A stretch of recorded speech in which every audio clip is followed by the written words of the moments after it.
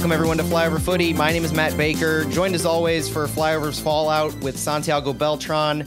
And before we dig into St. Louis City's 2-1 loss this weekend to Orlando, because there's a lot to look at, Santiago's joining me on location. Santi, you want to tell everybody where you are? Yeah, I'm still at Marquette Park. We just finished playing a soccer game between Santos and St. Louis City Punks. This started as Santos wanted to just have a game within its members, and it evolved into playing a games against the Punks. And we did it today, and it was here at Marquette Park that has that futsal court that city put together a couple of years ago, and it was fun. There were a bunch of people, a few players. Josh Jarrow was here, Ezra and Dita were also here, so everybody had fun. It was good. That's awesome. What a way to spend a Sunday. And did the Santos win? Yeah, Santos won by a lot of goals. I know I'm gonna say the final score, but yeah, it was fun. All right. Well, you're riding high on that win at least. So a little exciting action as we head into this, but not too exciting of a game to talk about from a St. Louis perspective. And it kind of all started, and I guess let's start it like we usually do with the starting 11. Some interesting notes here where Roman Berkey was in net. We had a 4-4-2 diamond formation with Kyle Hebert. Joachim Nilsson made his first start for City. Josh Yarrow and Jake Nerwinski on the back line. The diamond consisted of Akil Watts as the pivot, Edu Leuven and Indiana Vasilev on the wings, and AZ Jackson as the 10. And then Sam Adeniran, Nico Gioacchini started up top. So, Santi, first and foremost, we didn't have anybody listed on the player availability report, which is a good news. But the bad news is we were still missing two of our key players in Jabulu Blom, who was suspended for yellow card accumulations, and Tim Parker, who was out for the birth of his baby. And we would be remiss if we didn't congratulate Tim and his family for the birth of Rory Ryan Parker at 3:39 Central Time on August 26th. So, Santi, what did you make of the lineup? Yeah, obviously knowing that Blom and then Parker are going to be out, we knew that there was going to be some changes. Great to see Joachim Nilsson making his first start after 15 months coming back from that injury he suffered when he was on national duty with Sweden. And I was a little surprised to see Akil Watts as a center mid. Not because he's not good or anything like that, just because he had been playing right back. Honestly, I thought maybe Vasilev, or maybe instead of the diamond, the team was gonna go with a true 4-4-2 with two center mids. But I was surprised that Akil Watts was center mid, and then Nico Gioacchini and Sam Adeniran as center forwards. And I know we're going to talk a little bit about the passing network, but I was surprised by what I saw from both of them. Yeah, and looking at the comments from post-game and during the game, it seemed like everybody was a little miffed at the lack of width that our diamond formation really allowed us to have. And so from the get-go, it was interesting to have Akil Watts there because, like you said, he was very overtly projected as an MLS right back and has seen time overwhelmingly at that position. We've seen him appear at times in the central mid, but never really as the lone pivot that I can recall. And he's played this position a few times this year with City 2 as well. But at the same time, as more of a double pivot with AJ Palazzolo, or Max Schneider rather, for City 2. This time gave him an interesting opportunity that we're going to touch on the goals. I don't know. There's a lot to make of this midfield in the sense of what it allowed our fullbacks to do on the wide areas. And our fullbacks were very involved in passing. They were two of our three had the leading amount of touches on our team in Jake Nerwinski and Kyle Hebert. But the interesting thing to me is, like you said, the lack of Leuven playing deep next to him, or even Indiana Vasilev. Those are the two players that we kind of projected would see some time there centrally. But going with the diamond formation, which we've run here recently with Blom as the pivot, and so the formation itself isn't anything new necessarily. Right. it's the personnel really that was the kind of the area of concern, especially after seeing it in action. Yeah, and the other thing, Leuven was on the left side of that diamond formation, and at times I thought that he wasn't comfortable there. He wasn't doing what he usually does. Maybe it was just my impression, but that's something I saw. Yeah, and the passing network is where it gets really interesting. The passing network, as it looks on MLSsoccer.com, you could not tell that we were in a diamond formation. If you looked at this, you couldn't tell that Akil Watts was the pivot.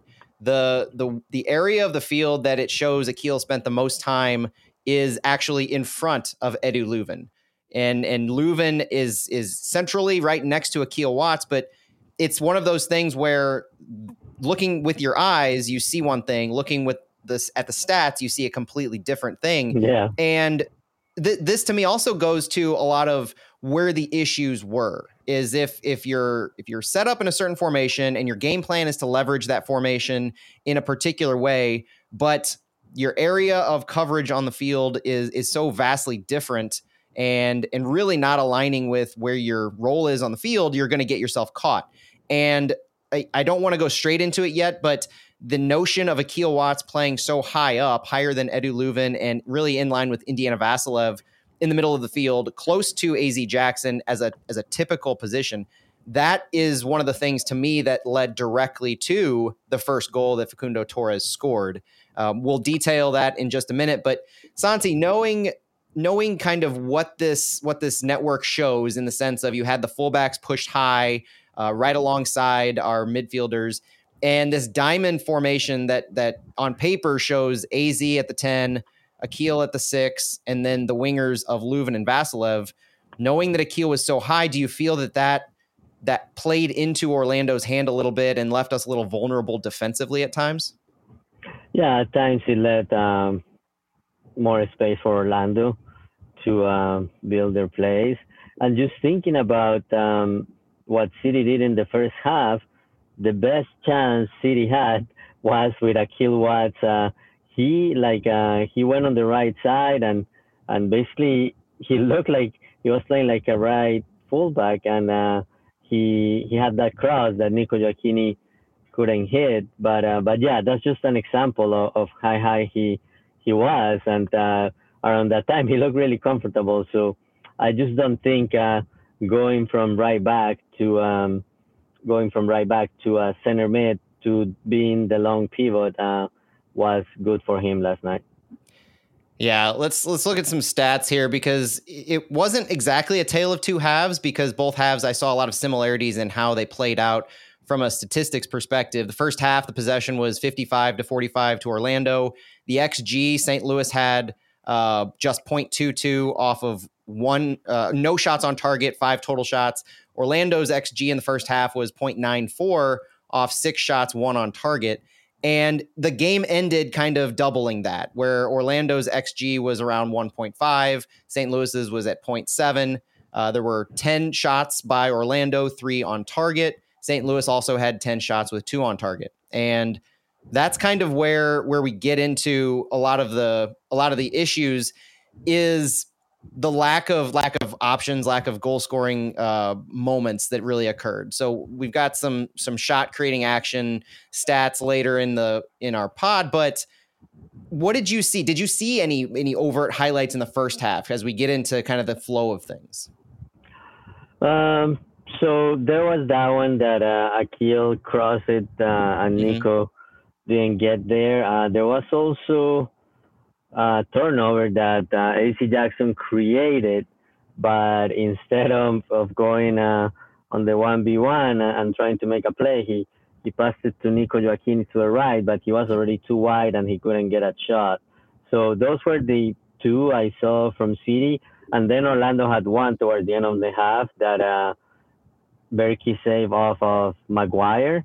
But after the first half, to me, it looked like the game was pretty open, and I was hoping to see maybe some early substitutions. Obviously, there was one forced early substitution. It was too bad to see Nico Giacchini's night and ending early, because he he wanted to play this game so bad, and he couldn't play for the second half.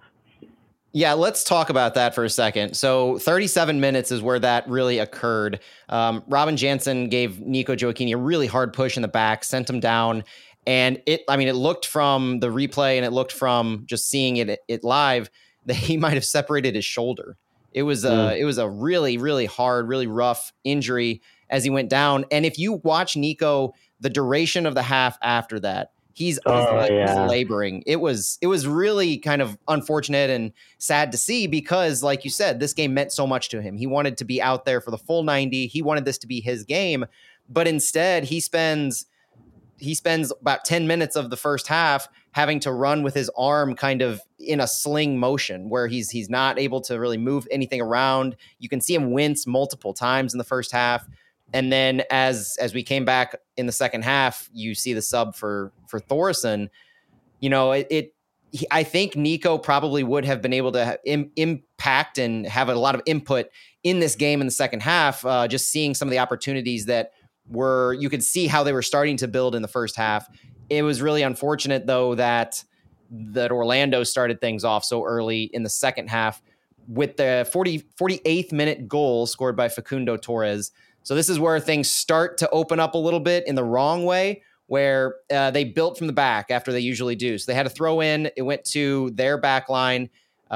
This is where I noted that Akil Watts was very high. Our entire midfield was very high. They were pressing actively.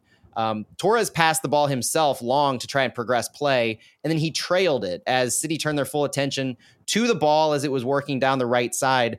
It was off camera, but you could see that Torres was bursting past Akil Watts into the box to receive the ball, and Watts was kind of ball watching at that moment where he was watching the play as it was developing in the penalty box as he tracked back to help defend the space around there. But unfortunately, their Dagger Thorlison, easily found Torres open in the box, worked it around their right side. As he worked it on the right side, he found Facundo Torres, and all Torres had to do is get himself a little bit more space, and he put it in the back of the net. 1-0 Orlando.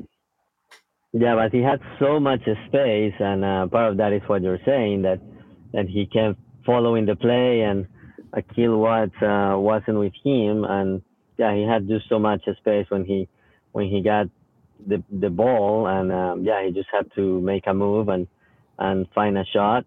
And yeah, when you get an early goal in the second half, sometimes it's difficult to adjust, and I think City found itself in that position.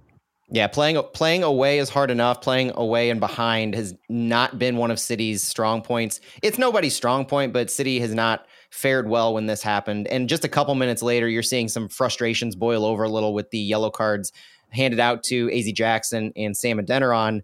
AZ had been warned about fouling just a little bit earlier, and so that was a no-brainer yellow given the flow of the game so far.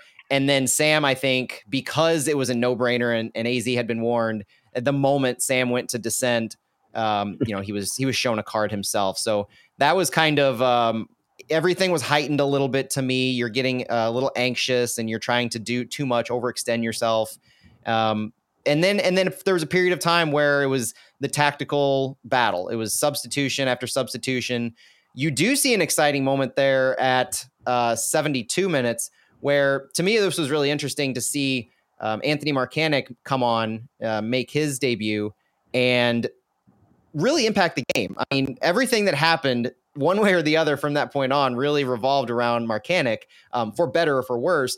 But also, when we're talking about passing and formations, it was interesting to me to see a little more width up the left side with Marcanic pushing up and playing off of Jared Stroud, who kind of moved to the side of Leuven, and Leuven repositioned himself after that more centrally, kind of forcing Leuven into a better pivot role, which we could argue the impact that Leuven had on that, and good or bad. You love Leuven's defensive ability and his ability to track back as a two-way player, but at the same time, being in that position kind of removes him from being an offensive threat to an extent. But I did like to see I like what we saw out of Marcanic, pushing himself up on the left and giving us that what we saw at the beginning of the season with Johnny Nelson. Yeah, I really like what he did last night, and obviously the next day it's just easy to say after it's all said and done. Oh, that substitution should have happened earlier. But I'm not gonna dwell on that. Yeah. He looked really good, and I think he's gonna be a good option on the left side. Obviously, Kyle Heaver doing a great job on the defensive side, and he chooses his moments to go and support the attack. But it was just great to see Marcani going all the way into the box and not being afraid to make crosses or try to make a play. That's something we had not seen in a while. Probably earlier in the season when Johnny Nelson was doing that. The ironic thing is the way that this played out, and the way that we know Kyle Hebert plays a left back position, a little more defensive minded. Well, that has never been something Klaus has seen. When he was injured, it was still Johnny Nelson really taking that left back role, and so Klaus is used to a left back who can deliver service into the box. And as luck would have it, just 6 minutes after Marcanic came on, we finally saw the return of Santa Claus. Oh, that was great to see. It's been 4 months in the making for everybody. Yeah, it's been so long. April 22nd to August 26th. Oh, I mean, what more can you say other than you're just happy to see it? And unfortunately, I think that's kind of all you can say is you're happy you saw it. You're happy no injuries occurred. Unfortunately, Klaus didn't really make an impact on the scoreline, but you know, I told Brendan Weesey this morning that I was just happy to see Klaus finish the game with no injuries. You're starting that return to the progression where maybe he sees a little more minutes on Wednesday, depending on how he's feeling. Maybe he progresses up to being able to start against Kansas City if we're lucky. But then from there on, you see him as a very viable option. And you saw moments in this game, too, where Klaus started kind of, you saw the hold up striker that you remember from Klaus. And it really happened right away. Klaus came in along with Rasmus Alm in the 78th minute. Sam Adeniran, AZ Jackson subbed off. And then the 79th minute, it happened. It was Rasmus Alm from Anthony Marcanic. And the play started with an Edu Leuven forced turnover in our defensive third. This was a fantastic move where Leuven he overran the Orlando City player and took the ball from him. It was a fantastic tackle. And when he took possession of it, you could see a typical Edu Leuven look up where he looked to see where the furthest man was that he could find to progress the ball up, almost like he wanted to have another pass like he did with Nico Gioacchini the other game up that left side. He wanted to try and send it as quickly as possible, get the ball moving and progress it for an offensive opportunity. Well, when he looked up, who did he see? 1 minute after coming on the field, he saw Klaus in the middle of the field. Klaus was holding up play in the midfield, immediately received the ball, gave it a little flick to Rasmus Alm, and then Alm took it from there. He kind of maneuvered his way into the attacking third, and you see this progression where Alm lays it off to Marcanic. Marcanic crosses it in for Klaus, and it's like the ball just wanted Anthony Marcanic in this sequence. It came back to him an additional 2 times. After he sent it in for the cross, it was knocked back to Marcanic. He recovered it, tried to pass it inside, was denied. The ball fell to him, or it fell to Thoresen, really hard to tell, but Marcanic took it, and he took it to the end line, and he got the cross that we saw over and over and over on replay. And after looking at it enough times, they determined that the round ball didn't fully cross the end line from what they saw, and it was crossed in to a streaking Rasmus Alm near post to tie it up. That was a great play. Obviously, Marcanic trying to get there and not letting the ball go out, but Rasmus Alm following the play and going to the near post and finishing it up. But at the same time, like, it took a long time for the play to get reviewed, but in the end, a goal by City. And at that point, it looked like City was gaining momentum. And I started to think, oh, this may be one of those games where City will turn things around and get a win away. If not, a tie is great. But it's just, it didn't work out at the end. Yeah, and the more subs that came on, Jack Lynn, Michael Halliday came on shortly thereafter, just 7 minutes after the goal. And then, so we had these periods of the game, and Carnell loves to talk about moments, but I kind of saw periods of the second half where the first part of the second half, Orlando came on strong and they kept their foot on the gas. And then 70, 72 minutes, we make some subs and we start to have a little more progression, ability to move the ball up. We end up tying it. And then 86 minutes, 87 minutes after the sub, things just start to come apart. And it was a very quick coming apart with Jake Nerwinski yellow card, bringing down Enrique, who it's hard to fault him necessarily for making that foul because Enrique was putting himself into a very dangerous position. So I think it would a better decision would have been to cut him off before he beat Nerwinski, and that's what he was forced to do. So I don't want to make it seem like he did the right thing necessarily, but all things said, at the end of the day, I don't fault him for attempting that foul. I wish he would have made a better tackle earlier in the sequence. But when that happened, it was the ensuing free kick that Anthony Marcanic, again, finds himself in the middle of things. He's called for a handball on a Rafa Santos shot from just outside the box. And I don't know which replay confirmed it for him. I think it was the replay from the camera on the field on the opposite side, because if you're watching the broadcast, you can see as soon as that angle is shown, the ref seems like he made up his mind, and not even a bloody nose from Anthony Marcanic could convince him otherwise that it went off his face and that his arm was close to his body. But they called it a handball, and Facundo Torres nailed the PK, and that was kind of it. Santi, what did you make of that whole sequence, I guess, from Nerwinski's yellow on over to Marcanic's handball? Yeah, and Bradley Carnell said it on the press conference that the team could have put itself in a better position to avoid that, maybe trying to play higher and keeping the ball away from Orlando. But that's just how it happened, and it's unfortunate. But yeah, it's hard to see. But I think in the end there was a touch, even though it also touched his face, and he also said it, and he has said it multiple times. If you're depending on a decision from the ref, it means that you didn't do enough. So yeah, it's a loss. City almost tied it up with that shot from Indiana Vassilev from outside the box that Galese basically he couldn't see it, and it looked like he was going in, but it just hit the post, and in the end, City couldn't tie it up. But I'll take the positives from this one.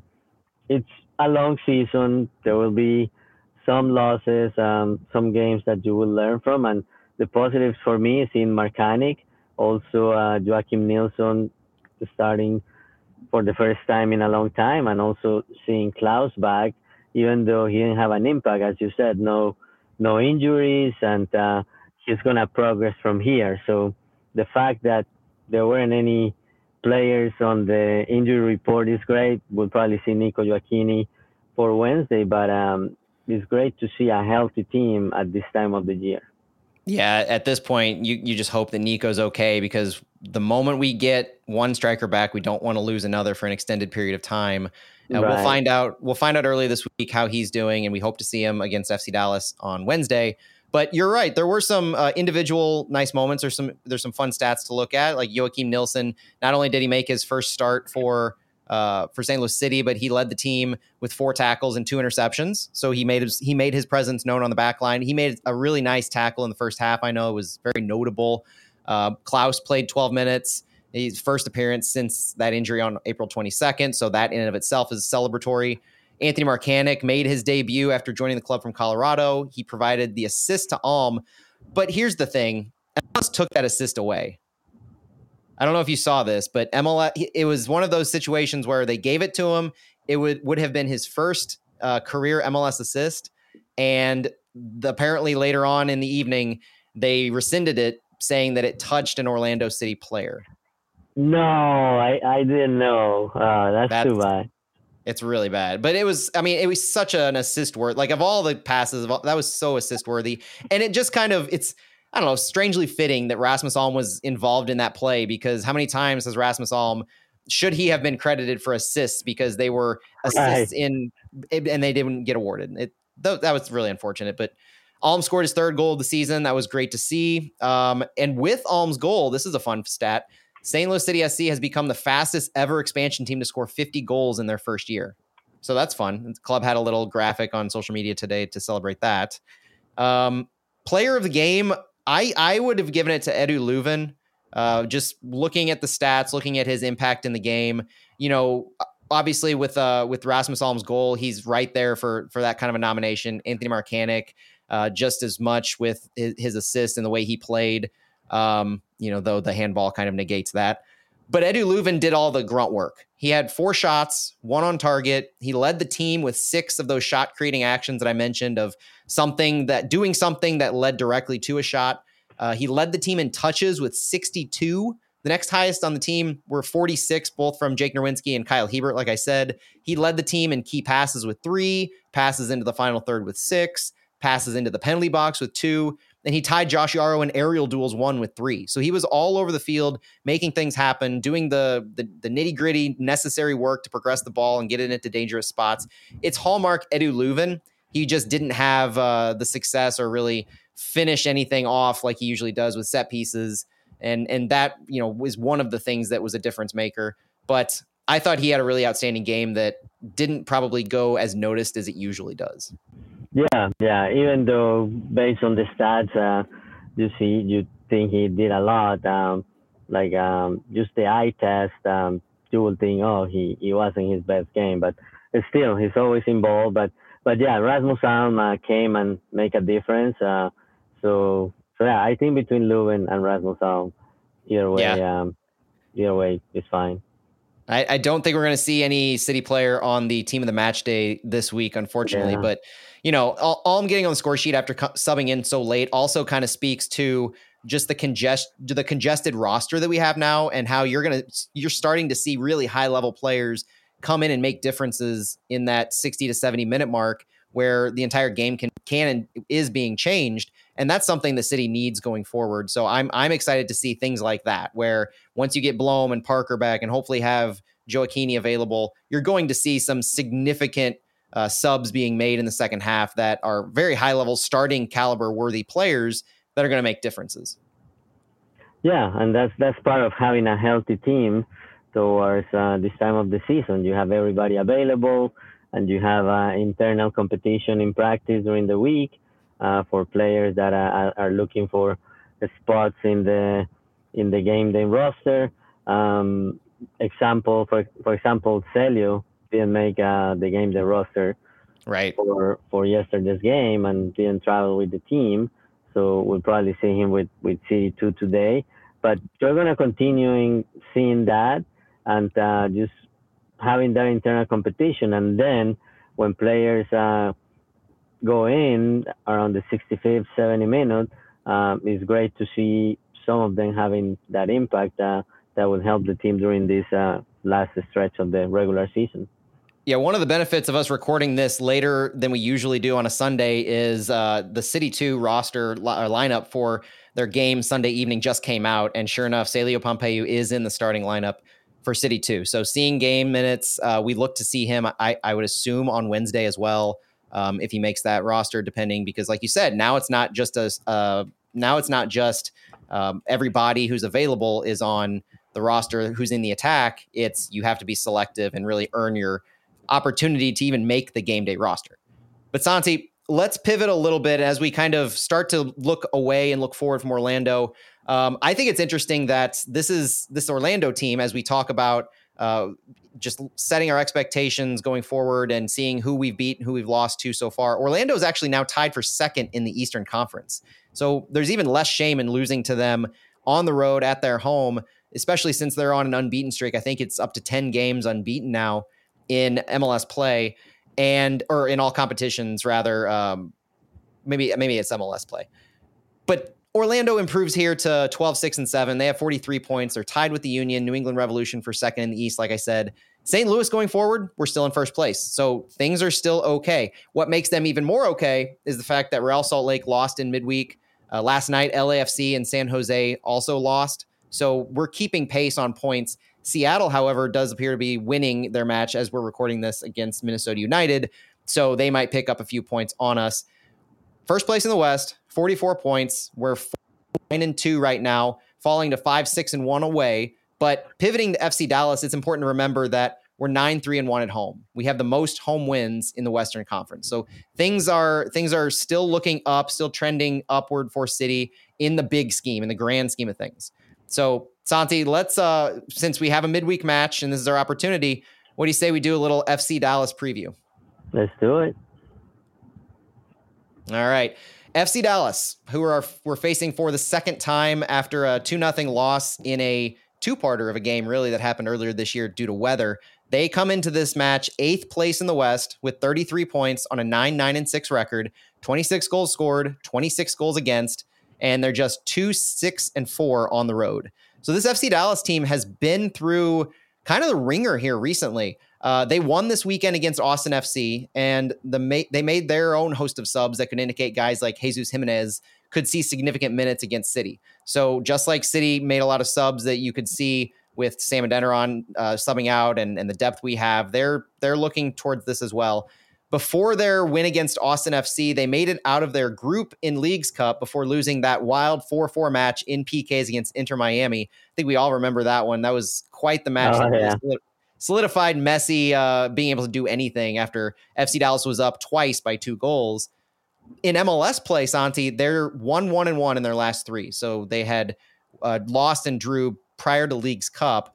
But if you remember, FC Dallas, I think they were in 4th place or so when we played them in June, the resumption of play, rather. Since we last played them, they've had a really difficult run of form. They've been 1-4-1 in the lead up to Leagues Cup, having dropped from around 4th in the conference to 8th, just trying to fight for a playoff spot at this point. Jesus Ferreira, still their best player, still their leading goal scorer. He's had some transfer rumors since we last played them, but he's still around, he's still kicking, and he's still scoring goals. He's their leading goal scorer on the season, right there with Nico Gioacchini. The next highest on their team, though, is 3 goals scored by defender Nkosi Tafari and Bernard Kamungo. Wow. Well, Kamungo, he was signed at the end of last year, and he has had some good appearances this year with the first team. But back to Jesus Ferreira, he didn't play last night. Right. They said it was an illness, but as you said, there are some rumors that he may be transferred. So it'll be interesting to see if he is available on Wednesday here at City Park. But as you said, Dallas has been struggling lately. This is an important thing for them to stay above the playoff line. But for City, I also see it as an important game. First, because you're coming from a loss, and second, because after this game, you go and play 3 games away. So it is important to win this game and less pressure, more freedom to just go and try to get points. But I think a win will be good and also solidify City into that playoff position that we talked about a few weeks ago. We think that with the 3 points against Austin, basically the team is there, not mathematically, but at the end of the season, October 21st, if you look at the table, the team in 9th place is probably going to have 43, 44 points. And getting 3 more will just solidify that position and put the team closer to now securing the 7th position and start fighting for getting home field advantage. So I think it's an important game for both teams. Yeah, if you look at this game in the bigger picture of trends and form, it's almost necessary to be a win. It's as much of a must win as any game we have left, I think, because of that stretch you mentioned, going 3 games away. It's going to be probably our most difficult stretch that we have left. And it's a rivalry game next weekend. Everybody's already starting to look forward to Sporting Kansas City, going to Kansas to play them. And they're coming off of a win themselves. They just beat San Jose 3-0. And so they're still trying to dig their way out of the cellar that they created for themselves at the beginning of the year. And so you have that waiting for you. And I believe Sporting's next game is next weekend. So it's going to be interesting to, it will be as necessary as anything, I think, to beat FC Dallas at home because A, it's at home, B, it's an FC Dallas team that has not been in great form. They may not have Jesus Ferreira. That will be interesting to follow. And it's the opportunity that St. Louis needs to go into this 3-game stretch on a high note and to, if anything, buy themselves a few points that if something catastrophic happens, that like we lose all 3 of these road games, then you have these 3 points to fall back on, and you're a little more secure in your standings, no matter how that shakes out. So I definitely view this game as must win as possible. Yeah, and hopefully we'll probably see some rotation on Wednesday. Mm-hmm. And the fact that Blom didn't play due to his suspension, that's most likely an option you will see on Wednesday. Parker. Not sure what will happen with Parker. Not sure if he will take some time off and miss practice, but hopefully we'll see him at least for the second half, and then he'll be ready to go on Saturday against Sporting KC. But yeah, I have a feeling there will be some rotation, and also with some of these substitutions that were made last night, I think there will be a different team playing on Wednesday against Dallas. The good news is a lot of the conversations that we just had lend themselves to that. And so whether it's Celio Pompeu seeing time or any one of the other attackers who subbed in, maybe you start with Rasmus Alm and maybe Klaus is up there able to start. That's kind of pushing the realistic realm of possibilities here. But if you don't have Nico Gioacchini available, I see Sam Adeniran and Rasmus Alm as a likely starting duo of, if anything, up front. Maybe you give Knutby Thoresen an opportunity to start. That could be an exciting moment for him in front of the home crowd. There are a lot of different possibilities that exist now where you're looking at rotation not as a necessary evil, but as an opportunity to get guys minutes who are high level and can have success. Like Thoresen and Alm, that would be an interesting upfront combination that I really wouldn't mind seeing, and I'm kind of excited at the thought of it. But this FC Dallas team, they do pose kind of an interesting look. And so I've got some of the advanced stats here just to get our minds ready for what we're going to see on Wednesday. Dallas is bottom 5 in the league in their direct speed, right next to Inter Miami and Atlanta United. St. Louis is the highest, and so you're seeing a juxtaposition of styles in how direct the teams play. FC Dallas is 11th in the league in passes per sequence, right next to Inter Miami again, and St. Louis being the second lowest. So they pass the ball quite a bit, and they don't do it in the most direct manner. So you can look forward to switches. You can look forward to kind of picking and choosing their battles. And so this is going to be an interesting combat to our pressing style. And if they can find as much or more success as they did last time against us, we could be in trouble there. But they're also 13th in sequence time per possession, right next to the Colorado Rapids and just a hair quicker than Inter Miami. So they spend time with the ball. It's the possession, time of possession. It's the overall sequence time it takes for them to push the ball up the field. And their possession style is to control the ball through the middle of the field. They usually have greater than 50% possession of the ball up to midfield in the middle as well. So between the channels, as well as they usually have almost 50% possession down the wings of the opposition side. So they possess the ball, they get it in the wings. They'll try to set up a guy like Jesus Ferreira as a trailing 9. He's not necessarily a hold-up player like we know, and a lot of us are familiar with the national team. But he's going to find himself among the action during a build-up. And that's going to be one of the things that I think having Jabulu Blom available, like you mentioned, is going to be incredibly important with, and an opportunity to shut him down if we can. And then the final thing, Santi, is the PPDA, passes per defensive action. FC Dallas is the 7th lowest in MLS in PPDA. So they will not pose too much of a pressing threat, similar to Colorado Rapids and Real Salt Lake, whereas we know St. Louis is the second highest in passes per defensive action. What do you see from this FC Dallas team that maybe could pose a problem, or just that you're interested in seeing? Yeah. I mean, so when FC Dallas played City in that game that was played in 2 different dates, it came down to the last 10 minutes, and Dallas wasn't very dangerous. And as you said, yeah, they maintained possession, but they didn't create a lot of chances. So I'm looking forward to City trying to press at the right moments and creating some chances early in the game.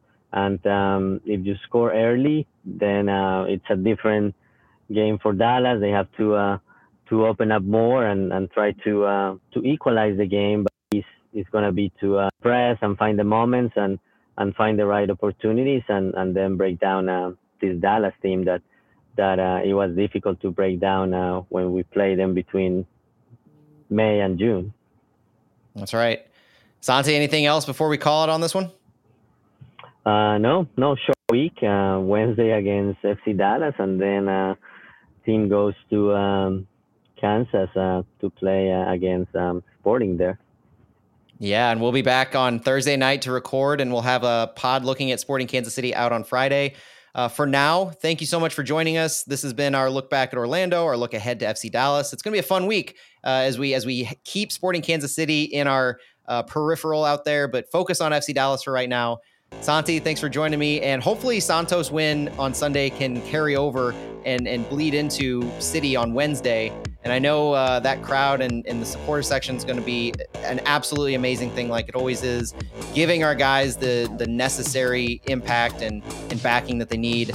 Santi, get home safe, and we'll talk to you all later. All right, see you, Matt.